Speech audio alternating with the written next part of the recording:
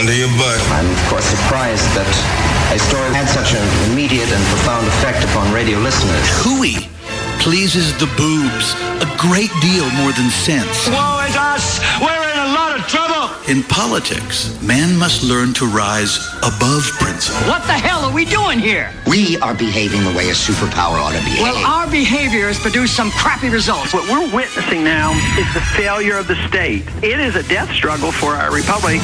Giving voice to liberty in our time. Joey Clark.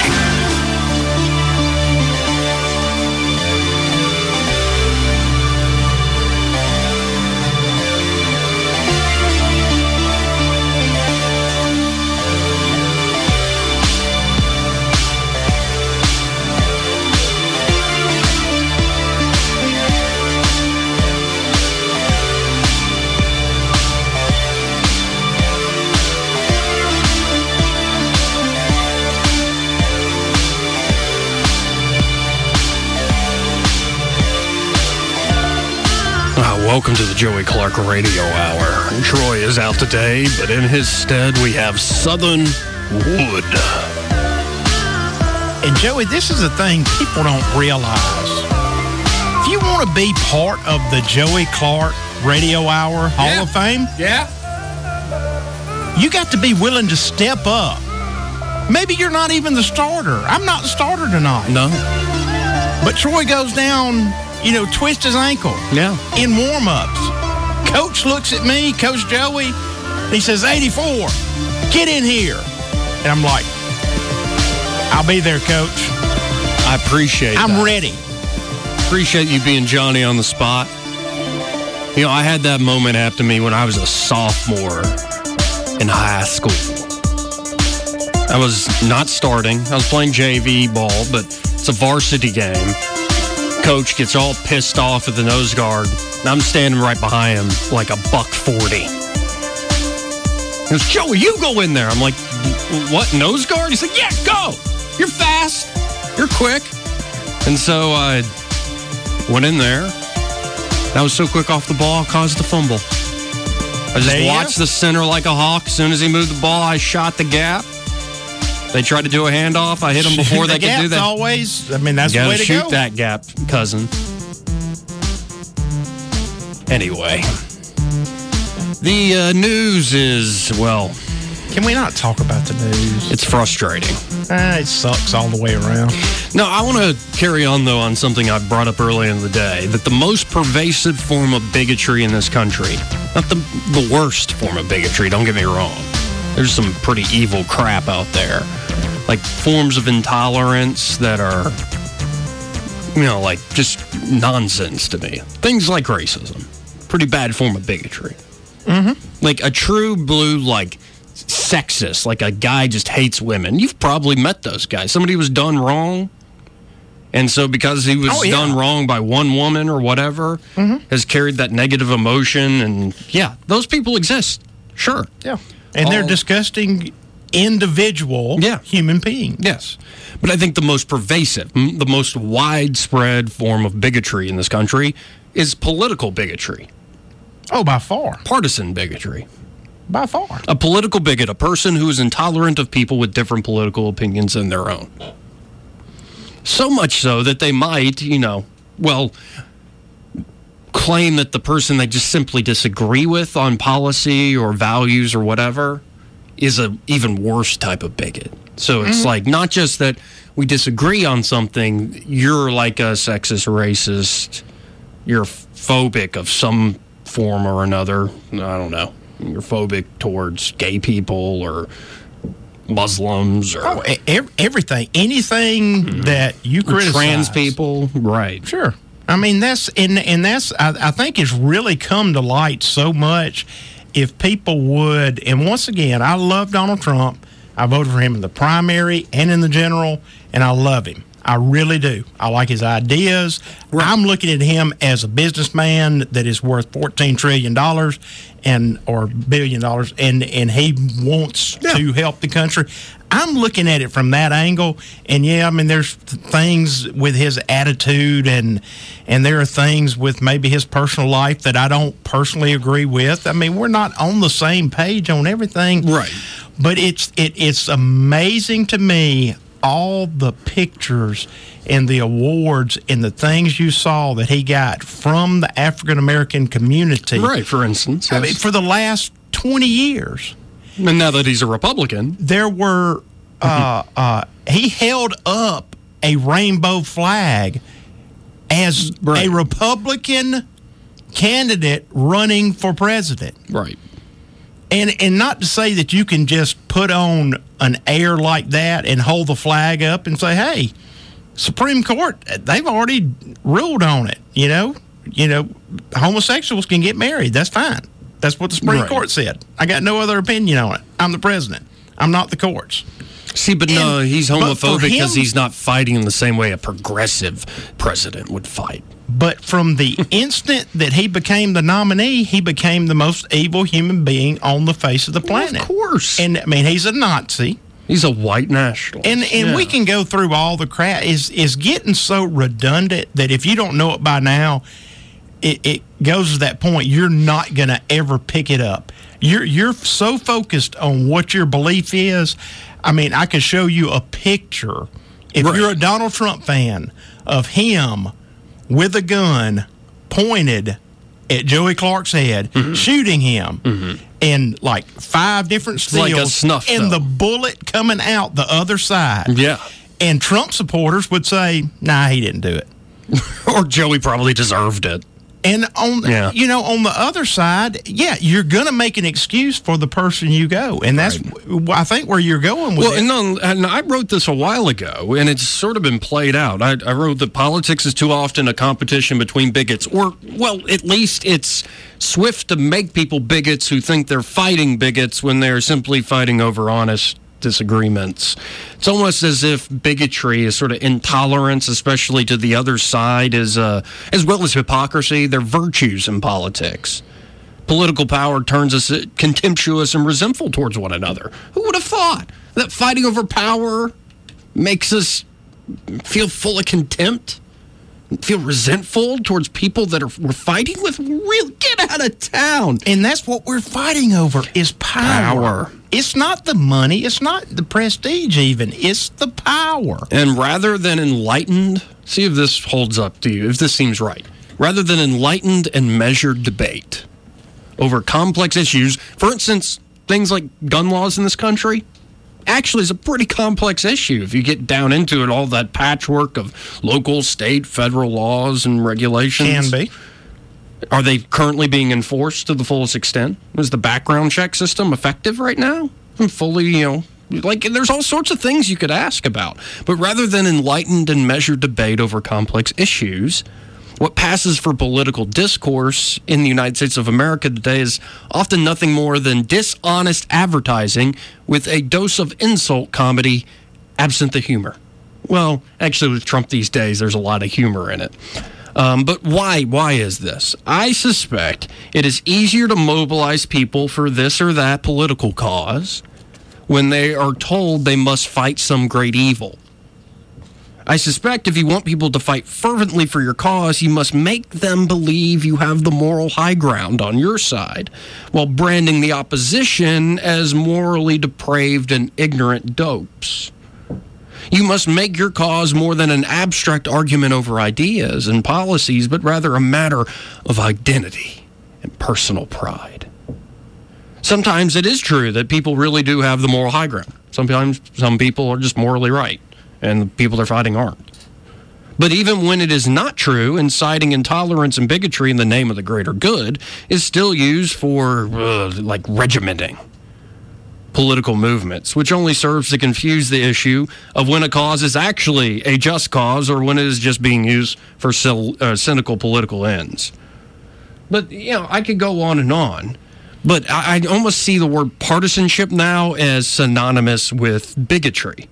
which makes the term bipartisanship all the more absurd to me. What is this, like bi-bigotry? I don't mean bigotry towards people who are bisexual. I mean, it's like two bigotries coming together to somehow solve their problems.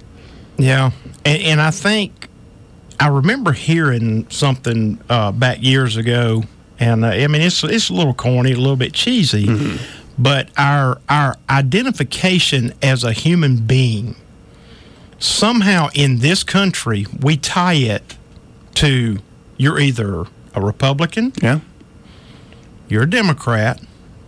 There's some hardcore libertarians. There are a few, not many. And I wouldn't consider you a hardcore. You know what I'm talking about.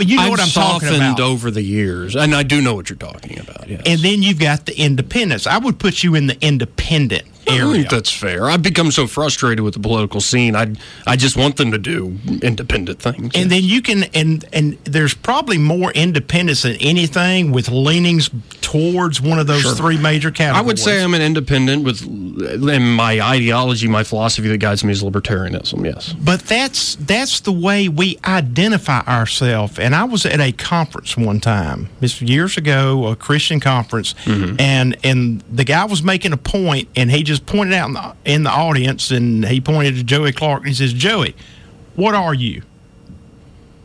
What am I? And Joey said, "I'm a radio host and producer at News Talk 93.1." And he's like, "Okay, what are you?" The next guy's like, I'm an engineer at so-and-so firm. Yeah. Went on and on and on. And his point was, this is a Christian conference, he says, no, your answer should be, I'm a husband and I'm a father. Yeah. That's what I am. I'm a child of God. That's what I am. Now, my interests are my career, following politics. Yeah. My career is I'm a plumber or what have you. But we identify. If somebody just walked up to you and says, "What are you?" You're going to say, "Well, I'm a Republican. I'm a Democrat." I'm just Joey, man. Or I don't care. Means you're an independent. I mean, that's so. I mean, that's the point I'm trying to make. No, and I think you're absolutely right. I think a big problem with the country these days, generally speaking, is that politics is too much of not only individual people's identity. It's too personal. Well, it's too personal, but it's also... Well, it's too personal in the sense that it sacrifices who you are actually as a person. Like, you mentioned, I'm a father, or I'm a husband. Or, like, I've literally seen my dad and his dad yelling at each other as though they're not father and son. Like, they're just vehement enemies on different sides of the political aisle. Like, you two have no political power. You're just yelling and screaming over nothing. Yeah. You're not solving any problems, number one, that give you two understand. I'm all for an argument that somewhat shows where each person stands, but you're not doing that. You're going and you're taking the slogans and the bumper stickers and the insults and all that stuff you learn from watching Fox News and MSNBC or CNN, respectively, and now you're duking it out. You got your training, falling asleep to the cable news networks, and now you're all pissed off at each other because you don't watch the same thing I watch. So we're going to fight. It just seems ridiculous, but it does make sense to me. To kind of wrap a bow around this, what I mean by like partisan political bigotry and why it's so often used. Why are people, to put it differently, so intolerant of the other side? Number one is what we've been talking about. People's identity is so wrapped up in how their interests are expressed in the political realm. But it's also, I would say this, it's easier to raise the ghost, the specter of like Karl Marx, he's a Marxist, or Joseph Stalin, than it is to oppose the Democrat, using those. Like, the Democrats are going to lead us like Joseph Stalin, or they're all Marxist or whatever. It's a lot easier to say than making, say, a technical economic argument about the inefficiencies of a single-payer health care. It's easy to generalize. Right. I can come to your house, to put it down a little bit lower where us in Pent Lala can understand it. I can come to your house and look at your air conditioner and say, "What's wrong with it?" And I say, is broke. That's in general. Right. And that's kind of what our political it's just broken. Arguments are. Well, it's broke. And also people on the left, it's a lot easier for them to say Hitler, fascist, white nationalist, KKK, the MAGA hat's the new hood. It's a lot easier for them to say that, especially if you don't have time. And it's a lot easier to get people's attention to do than say, well, I think restricting immigration hurts us economically in this way. I think this foreign war, like putting sanctions on Iran. People don't have the time of day to want to talk about that stuff. Attention span is one of the biggest things, and intelligence is another thing. I think there should be an IQ test in order to vote. Fair enough. Me personally. But let's actually put this in even more perspective, because especially around presidential campaign time, what do you hear? You hear, say, like Cory Booker, the white nationalist in the White House is dividing our country and dividing us with fear and intolerance. Whereas when I get into the White House, if you elect me, American people, it's going to be all unity and love and sunshine and lollipops coming out of my ass. Or somewhere. It might be Skittles. Isn't that what unicorns poop out? But we shouldn't fool ourselves in the midst of all the political pageantry that politics is about bringing us together and unifying us. What's the one thing that maybe unifies us? Like 9/11 unified us. Like a bad guy, a monster to go slay unifies us. Community, and you can expand that into country. That's what unifies us. The human side of us. Politics has never. God dang, Joey. I mean, there has been a president that shot somebody in a duel, correct? No, that was a vice president. That was Burr. Excuse me. He shot Hamilton, yes. Oh, Hamilton probably deserved it. Well, I mean, deserve it or not. But, I mean, politics has never brought people together. I mean, we have this fantasy that, all these people were just living here in this country. And they said, let's do this. Let's break away from England. You know? No. Wrong. I mean, that didn't happen. I mean, it was... and I don't know whether to believe it or not, but they say more than not, we're like, no, let's don't break away from England. Well, I mean, it's kind of comfortable over here. You got the Civil War. We fought, we divided, and I mean, brother, literally hundreds of thousands of people. Brother, yes. Yeah. The deadliest war. I mean, just bloody massacres. But it was over something that was one side believed and one side didn't. Well, and here's the thing, politics, folks. I don't care how many people running for president or the current president, Donald Trump, blow smoke up your ass. I don't care how much they do that. Politics is inherently about division and winning. That's what it is at the end of the day. So all this language they throw on top of it and window dress it, you have to, at a certain point, pick where you're going to be hard-headed and fight for it. Yeah. It's the nature of the game. It is a sport. But unlike down here, see, I was born and raised an Auburn fan. Nobody chooses to be an Auburn fan. But that's who you pull for. In politics, we have this unique ability every 2 or 4 years, we get to choose a new team to pull for. Right. And no matter what, I mean, if something came out about Nick Saban tomorrow, about he was cheating so-and-so way, well, you and I would be all over it. Be like, see, we knew they've been cheating the whole time. The Alabama fans would be, no, and they would make an excuse for it. And that's the way politics has become, instead of looking at the facts and saying, you know what? Donald Trump is right when he says, if you lower the corporate tax rate, that's going to necessarily lower the prices of goods and make us more competitive worldwide in in the economy that we live in. You assassinate all logic. It's just like, nope, you're just giving a lot of money to the rich people. And using that analogy, politics today is like blaming Nick Saban or, say, Paul Feinbaum for that idiot who poisoned Auburn's trees. Right. And, of course, they're not to blame. The guy who poisoned the trees is to blame. Yeah. Well, no, he's not to blame. The guy who put that Auburn jersey on one of our statues is to blame.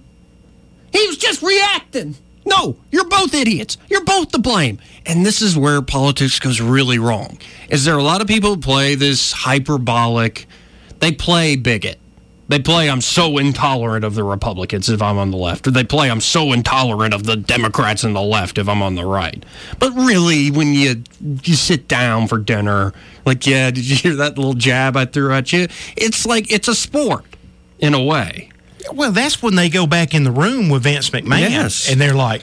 Yeah, did you see how I pissed them off that way? There's always... that, and that's what I would consider the deep state. Yeah, the booking committee. The people that really control things. They're like, good job, guys. Now, tomorrow, this is what we need to do. Yeah, but y'all do it. Because they're great at it. It's like, Chucky, you got to be on this side, and, pick your Republican on the other side. Y'all get into Mitch it. McConnell, of course. Yeah, Mitch. Cocaine Mitch, yeah. Yeah. Y'all get into it now. Pretend y'all are We got to put a good show on for the people out there. But at the end of the day now, this is the policy that's going to get passed. Yep. And so... And where we go really wrong, especially not just the politicians, I'm looking at the people now, are the people that take the sport of it, the back and forth, the over-the-top insults and labels, and they take it too literally. And it's one thing when that happens in wrestling. It's another thing when it happens when we're arguing over Auburn, Alabama football. And, yeah, I mean, I was pissed off when I saw those 100-something-year-old oak trees poisoned. Like, what a buffoon. Like, why would you do that? But it's when people take the political way too literally that they start to make a reality out of, well, some terrible, terrible ideas. I mentioned this earlier on Greg's show. One of my favorite short stories on politics, Charles Bukowski is the author. And Bukowski, for anybody who knows him, a lot of his stuff has to do with being this vagabond drunk, sleeping with whores and, taking all sorts of different jobs. He grew up in the Depression era. He grew up in a household where it was pretty clear that he was abused and beaten by his father. And so he's not a happy man. But what's amazing reading him, even though he is not a good person, is out through all that crap, that pile of crap that is his life, you see these glimmers of like, man, that was insightful. Man, I kind of feel sorry for the guy. Like there's all these little nuggets of wisdom strewn, like corn, strewn throughout the crap. And there's this one short story that kind of made sense of people taking politics too literally. The short story by Bukowski is simply called Politics. And it starts off by saying, I was going to school at LA City College, and I didn't know Hitler from Hercules. It's the 1930s. But I decided to pretend to be a Nazi. It's like, whoa. Well, number one there, Chuck. Why? That seems like a real dumb way to do something. Mm-hmm. But what he was doing is just, that's how he was enjoying himself. He'd make him laugh to piss off all the good American boys and girls. So we got to go slay the beast across the ocean in Germany. Okay. And he's just doing it for fun. Literally, the short story talks about him going to his locker, drinking like half a bottle of wine, chugging it, and going to class drunk and saying the most evil thing he could think of, just to make everybody think he's, a Nazi. And his little charade, his little drunken act, he starts to get followers. So during gym class, where everybody's doing what they're supposed to, they'd march around and spout ridiculous, evil things. But he's, again, doing this all for fun. He just liked pissing people off. Until one day, he realized he had lost control of his so-called followers. They were starting to take things way too literally. Way too literally. One of his followers showed up as there was a communist on campus speaking. And he was actually listening to the guy talk. Because, again, he doesn't really believe in anything. And I think that's a lot of people's problem these days, especially young people. They don't actually believe anything. Or they do believe certain things, it's not conscious to them. I would say they don't have a foundation of the things that they believe in, so they can be swayed. And I don't think it's just young people, Joey. I think you're narrowing that down too much. Maybe so, yeah. You can be swayed by anything that you just think that's the way I'm supposed to believe. And so I would broaden it out to people in general don't know what they believe in, and they're easily swayed and can be moved in one way or the other. I mean, wherever the ocean tide goes, you're either so just put on a mask and you play a role, but you don't really believe. That's right, and you're much. just I really like what Joey says. So whatever he says is good, and you can say something absolute. Donald Trump, and I hate to do this, but I mean I've got to agree with. I'm sure you feel this way. What he said this morning, as much as I love him, about, we got to do something about these video games. Oh, well, I rolled my eyes when I heard that. I think that's one of the stupidest things I ever heard. Yes. I mean, I really do. And to red flag people, that's dangerous, Cat. Man. Better be clear due process. I'm telling you, that is dangerous to, if you can't red flag already under current law, the dude that shot up the and I don't remember his name, the deal down there in Florida that had 32 visits from the FBI. Yeah, the Parkland guy. If he's not on anybody's radar, that's what people are thinking of when they think of red flag laws. And if that's actually what they mean, fine. But you better be defining what allows you to take somebody's right away. But making very clearly. Do you think? And this is somewhat rhetorical asking you, but for the listeners, do you think making a new quote-unquote red flag law is going to say, oh, well, we're going to catch him this time? Right. Well, and that's why I asked earlier, are the current laws on the books in regards to guns and firearm ownership actually being enforced? I want to know. I doubt they are, actually. I bet you there's a lot that's already on the books at the FBI and, say, locals are failing to uphold, just not from we don't care. They maybe don't have the time or resources. It's very possible. And I'd like to look into that. But here, I'm going to get this right, actually. This is the first paragraph or two from this short story called Politics by Charles Bukowski. At L.A. City College just before World War II, I posed as a Nazi. I hardly knew Hitler from Hercules and cared less. It was just that sitting in class and hearing all the patriots preach how we should go over and do the beast in, I grew bored. I decided to become the opposition. I didn't even bother to read up on Adolf. I simply spouted anything I felt was evil or maniacal. However, I really didn't have any political beliefs. It was just a way of floating free. His Nazi antics, as I said earlier, earn him disciples, acolytes. But they take the whole charade way too literally and way too seriously. After stumbling upon a communist speaker outside a campus, one of his followers approached him with a bag of rotten tomatoes. Upon being told to put the tomatoes away, his follower said, "I wish they were hand grenades." Quote, "It occurred to me suddenly that my disciples hadn't been listening to the speaker. Or even if they had been, nothing he had said would matter. Their minds were made up. Most of the world was like that. I lost control of my disciples that day and walked away as they started hurling their rotten tomatoes." And I think some of this goes on to more or less an extent on the national stage. It's become more hyperbolic. It's become more bumper sticker logic. And that I think that goes back to the attention span and intelligence of the person that you're counting on to vote for you. Is right. You can't go into the depths of why it is a good thing or a bad thing to put, economic sanctions on Iran. Right. You can't explain that. No, they're evil. And that works. That works. Right. I mean, and maybe they are, but let's at least talk about it. And you can go all the way back to Ronald Reagan, a good president. Yeah. And that's what all he said was the evil empire. He wasn't as dramatic and dogmatic as Trump is, but I mean, that's what he called them. The evil empire is what he called them. Yeah. So and you talk about this cat is in school when in 1930? Yeah. In the 30s? Yeah. right before World War II. All right, so that's before the Department of Education was set up? Of course. So it's not the Department of Education indoctrinating these people? No. So who were indoctrinating the children that were on one side or the other?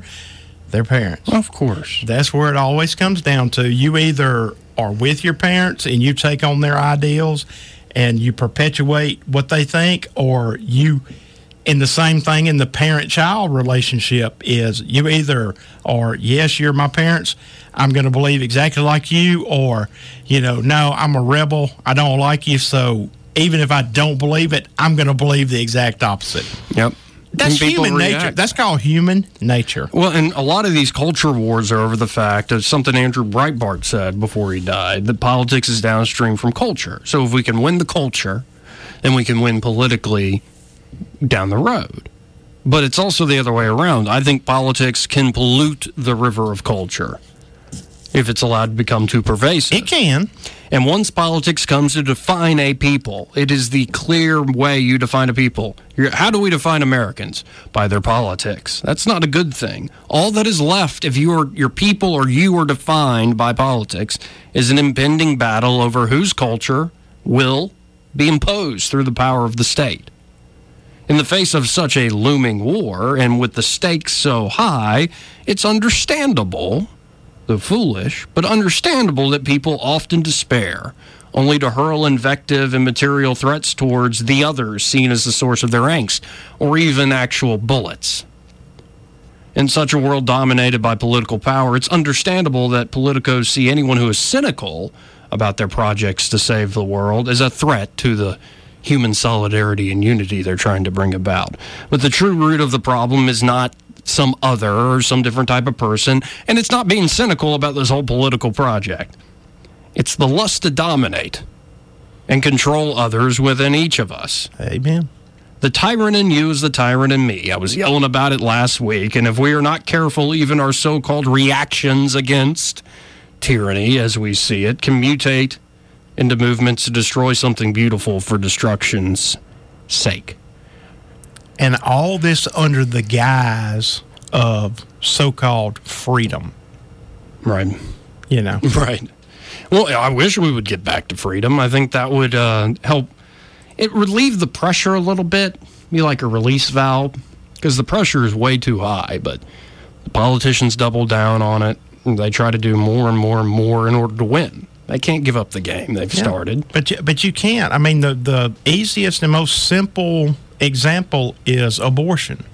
You cannot be a player in the Democratic Party nationally if you oppose abortion. Right. And you can't be a player, on the other hand, nationally as a Republican unless you're pro-life. If you are pro-abortion. And some of these clear lines are fine. It's more the way we talk about the person who holds the different view, because it assumes the argument.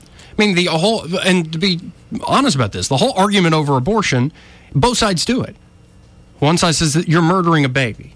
Well, that's what we're arguing over. The other side says it's a woman's body and her choice. Well, that's what we're arguing over. Like, you can come at each other already presuming what the argument is and should finish as. Right. But that's actually what you should have a discussion over. And that's kind of something that I alluded to earlier. That's where we don't get to that discussion. It's just, yelling the conclusion that you want at one another. Blue shirt bad. Right. Red shirt bad. And that's what people do. But here's somebody we can all agree is a fantastic guy. Eddie Bader with the Goodson Group. He can help you buy your property. He can help you sell your property. He can help you manage a property. And he and the Goodson Group, Eddie Bader and the Goodson Group, it's gangbusters right now. It's a hot market. They're doing great things for people, making one of the biggest decisions in somebody's life, buying or selling a home, much easier. Take away a little bit of that stress. It's always going to be a little stressful, but they can take some of it away because you're dealing with a pro like Eddie Bader with the Goodson Group. I mean, for instance, there's a property, 2023 Capitol Avenue, 3-bedroom, 2-bath, all sorts of finishes, redone, gas stove top. Oh, it's just a great place. But if you're interested in properties like that and much more out there, folks, give Eddie Bader with the Goodson Group a call, 322-0662. Again, that number for Eddie Bader with the Goodson Group. If you need a real estate agent, give him a call, 322-0662. We'll be right back. Joey Clark.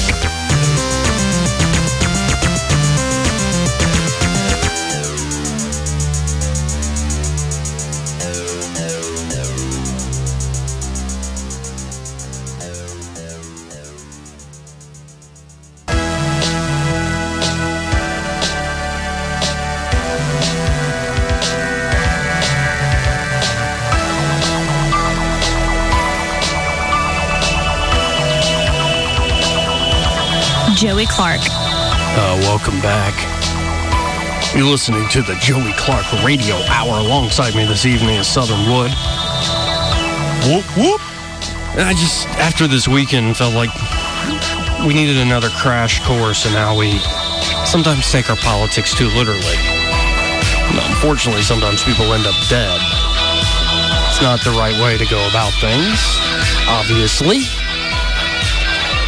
But then to take, again, it's what I talked about last week, take the sins of a given person or society and try to throw it on to somebody who had nothing to do with it. Yeah.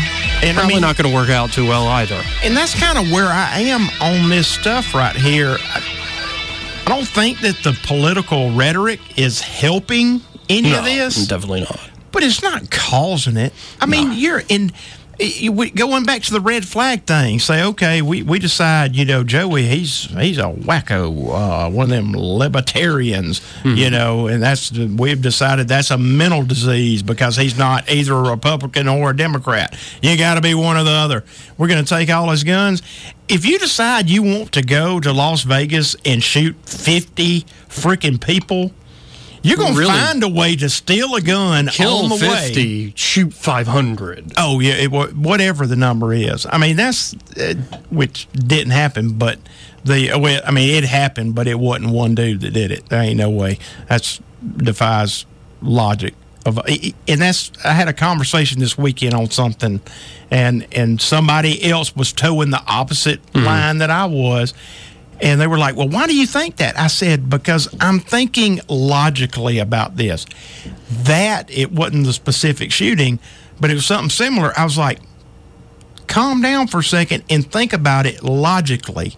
How does this possibly even happen? It's like, well, I don't know, but that's what everybody says. Well, then there's a lot of fun made now about, well, it's on the internet, it must be true. Right. Used to the saying was, well, that's what everybody says, or they said this, and so our terminology is changing. But, well, I saw it on the internet. There were 4 people out there in El Paso in the thing shooting. Maybe there were 4 people. Maybe there weren't. Maybe somebody's confused. We don't know. We weren't there. But we take for granted whichever side. Well, the government says one lone wolf, so I'm going with lone wolf. And then the skeptics are like, there's no way one person did that. Right. We got this one lady over here, and she's Hispanic. She's not a white Republican male Christian, so we've got to believe her. Right, yeah. So, anyhow. Well, let's talk to Gary. Hey, Gary, what's up? Hey, Gary. Just a short comment. I haven't heard nobody compare it. But the red flag laws are going to end up being the same screw-up as a no-fly list. You're going to old ladies and 4-year-old kids. Well, I sure as hell hope any red flag law isn't as, loose as those no-fly lists. You'll find something on their social media you don't like and you report them. Yeah. Well, he said he don't like Mayor Strange. Oh, no, he might... That's the way it's going to be. Well, and that's a big concern about any such law is what is your limiting principle to getting somebody on that list or flagging them? Yeah. And it's going to be like the no-fly list. It's going to be for life, and you don't even know who done it, why you're on there. Right. You can't fight it. Yeah. Well, I mean, that's a valid point, and that's with any, but it's not just that, though, Gary. It's any law like that gives the government the availability to make an assumption about you or to go off, and that's where I think Joey mentioned earlier, you got to make sure this thing is very tight. Yes, if the FBI has been to your house 32 times because you've been reported by 32 separate individuals, not the same one. And not just something you said, but like, material threats, beating people up, these sorts of things. It's like if you're walking up and down Dalraida Road with an AK-47, and then you're walking up and down the road naked one day, and you've got these multiple complaints, then you probably have an issue. But if your ex-girlfriend is calling saying, hey, he beat me up,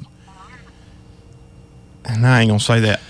It can't. Well, here's the thing. It shouldn't be an administrative decision where some bureaucracy can go, oh, you're on this list and you're flagged. It needs to be you have your day in court in front of a judge, and you can defend yourself. That's the only way it could be done. Yeah. It's like the no-fly list.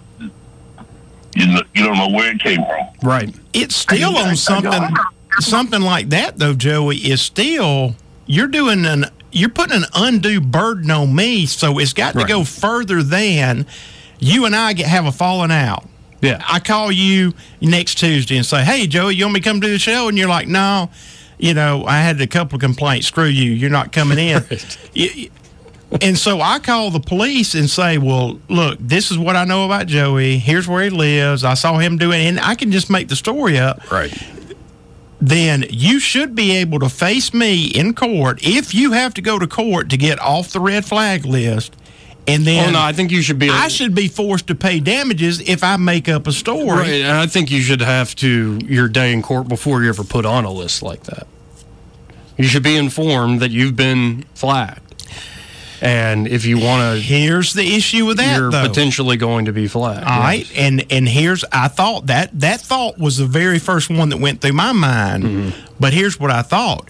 If you really are a wacko, and I know you have gone off the deep end, and I'm just using you instead of doing anything, and you're like, screw these Democrats, screw the Republicans, I'm going to the State House tomorrow, and I've got a list here of everybody that's not an independent, and I'm going to shoot them. Mm-hmm. And I know you are serious about it, and you rightfully should be red flagged because you're on all kind of dope and everything, and I know it for a fact.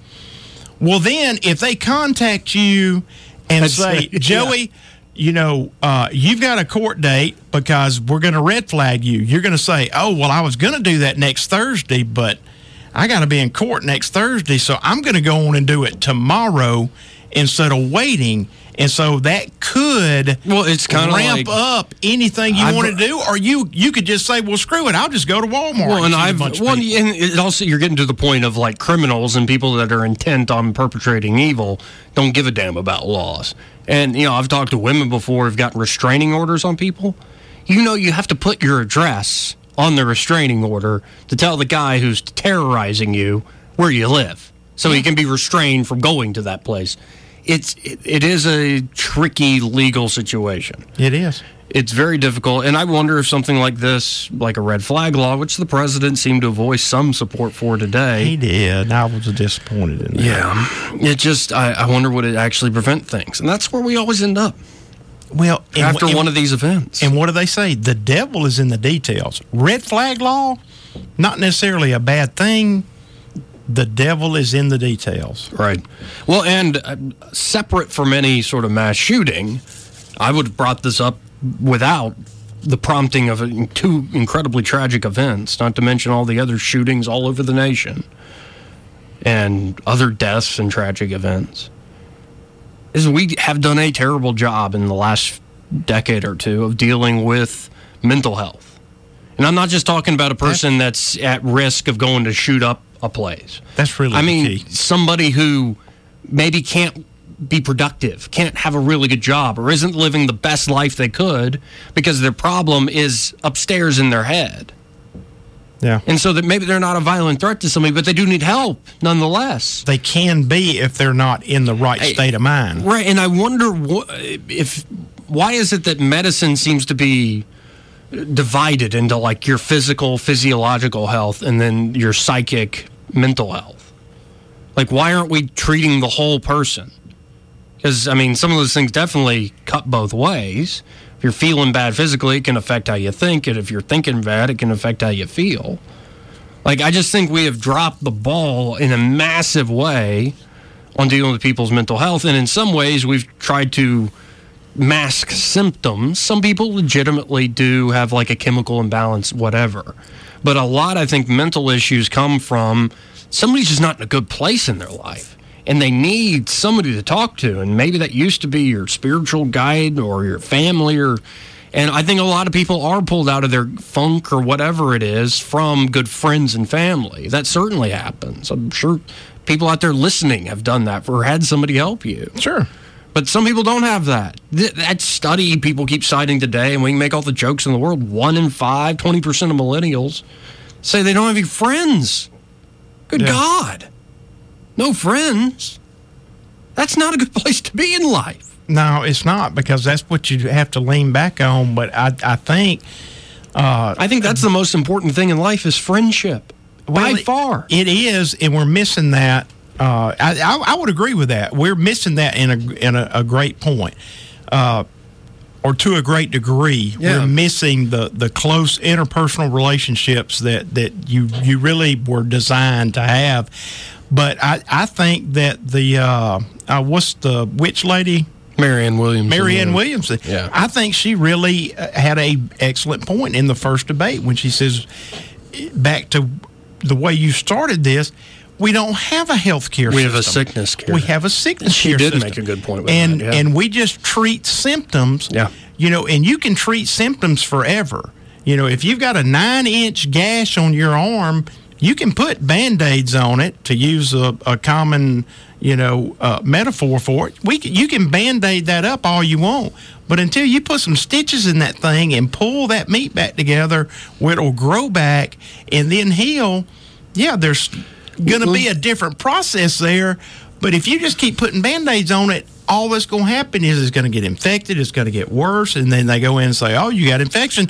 Let's cut that out, and then we'll put a bigger Band-Aid over that and see if the hole will grow back up. No, you've got to fix the problem. And you just made me realize something. Again, one of my favorite writers wrote a long time ago, H.L. Mencken. He was talking about doctors and patients' relationship to doctors, but I think you could also say this with politicians and voters' relationship.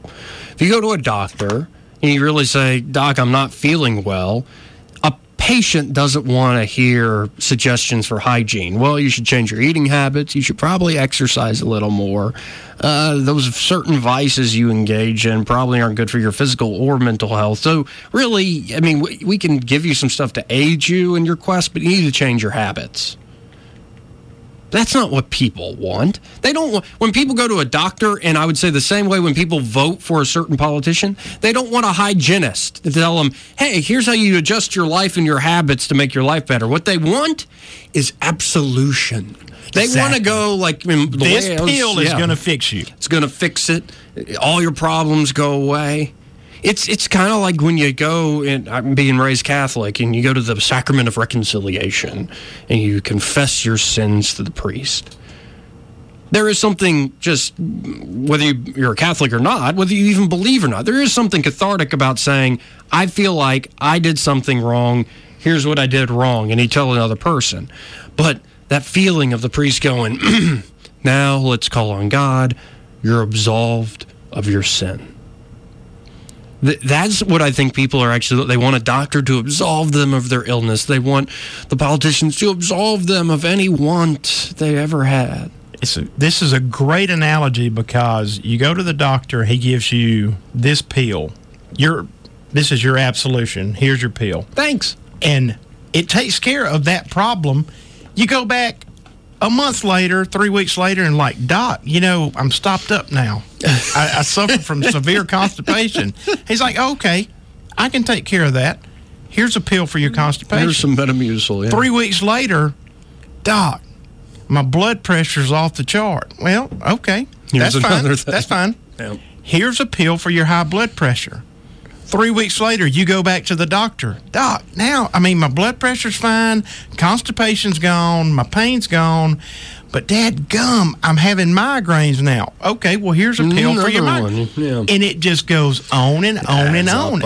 Find an old person that doesn't take a handful, like 60 freaking pills a day. Mm-hmm.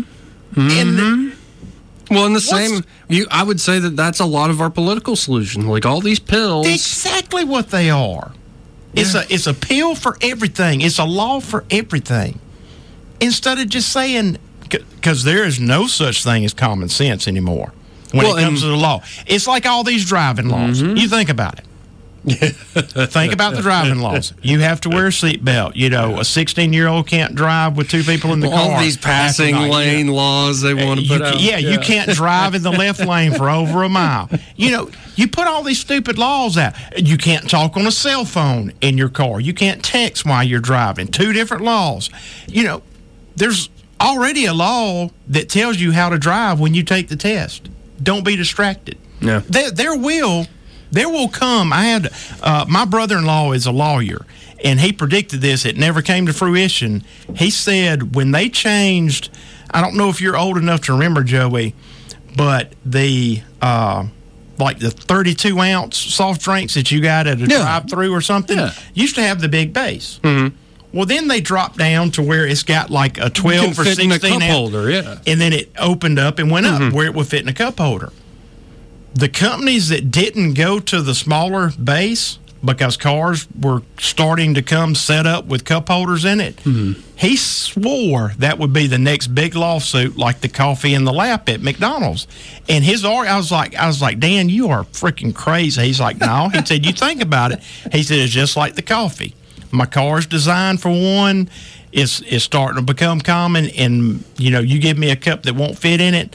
Cup falls over. I lean down to pick the cup up. I wreck. It's your fault that I wrecked.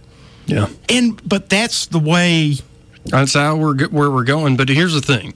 And this is my prescription, Dr. Clark here. Not actually a doctor. Don't sue me if this doesn't go right. But to quote another one of my favorite artists and writers of all time, Dr. Everything will be all right. Will make everything go wrong. Thrills and pills and daffodils will kill. And we have a lot of politicians, a lot of doctors, a lot of people saying everything will be all right if you just, listen to me. It's not working out that way. It's not working out that way at all. And so when you hear these folks say, I have a solution to this ill and a solution to that ill, make them speak beyond just the bumper sticker and beyond just painting the opposition a bunch of sinners. Yeah. Because they're probably not a saint themselves, and they probably don't have or aren't willing to back it up. They might have an actual idea of what they want to do, but they're not going to give the game away, not by any means. So we need to wake up, because the only way we solve something like what we saw this weekend, whether it was the shooting in El Paso, the shooting in Dayton, or as Toledo, as Trump said wrongly.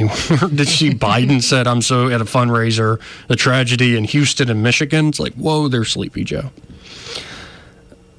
Or what's going on in Chicago perpetually, or the tent cities in Los Angeles, or just whatever issue you know about here locally, like the shooting in Cloverdale. All these things are not going to be solved by a bunch of bumper sticker logic and labeling the other side evil. That's going to be the road to hell. And that's a great example. It takes changing yourself. The shootings in Montgomery. Yeah, I've heard them.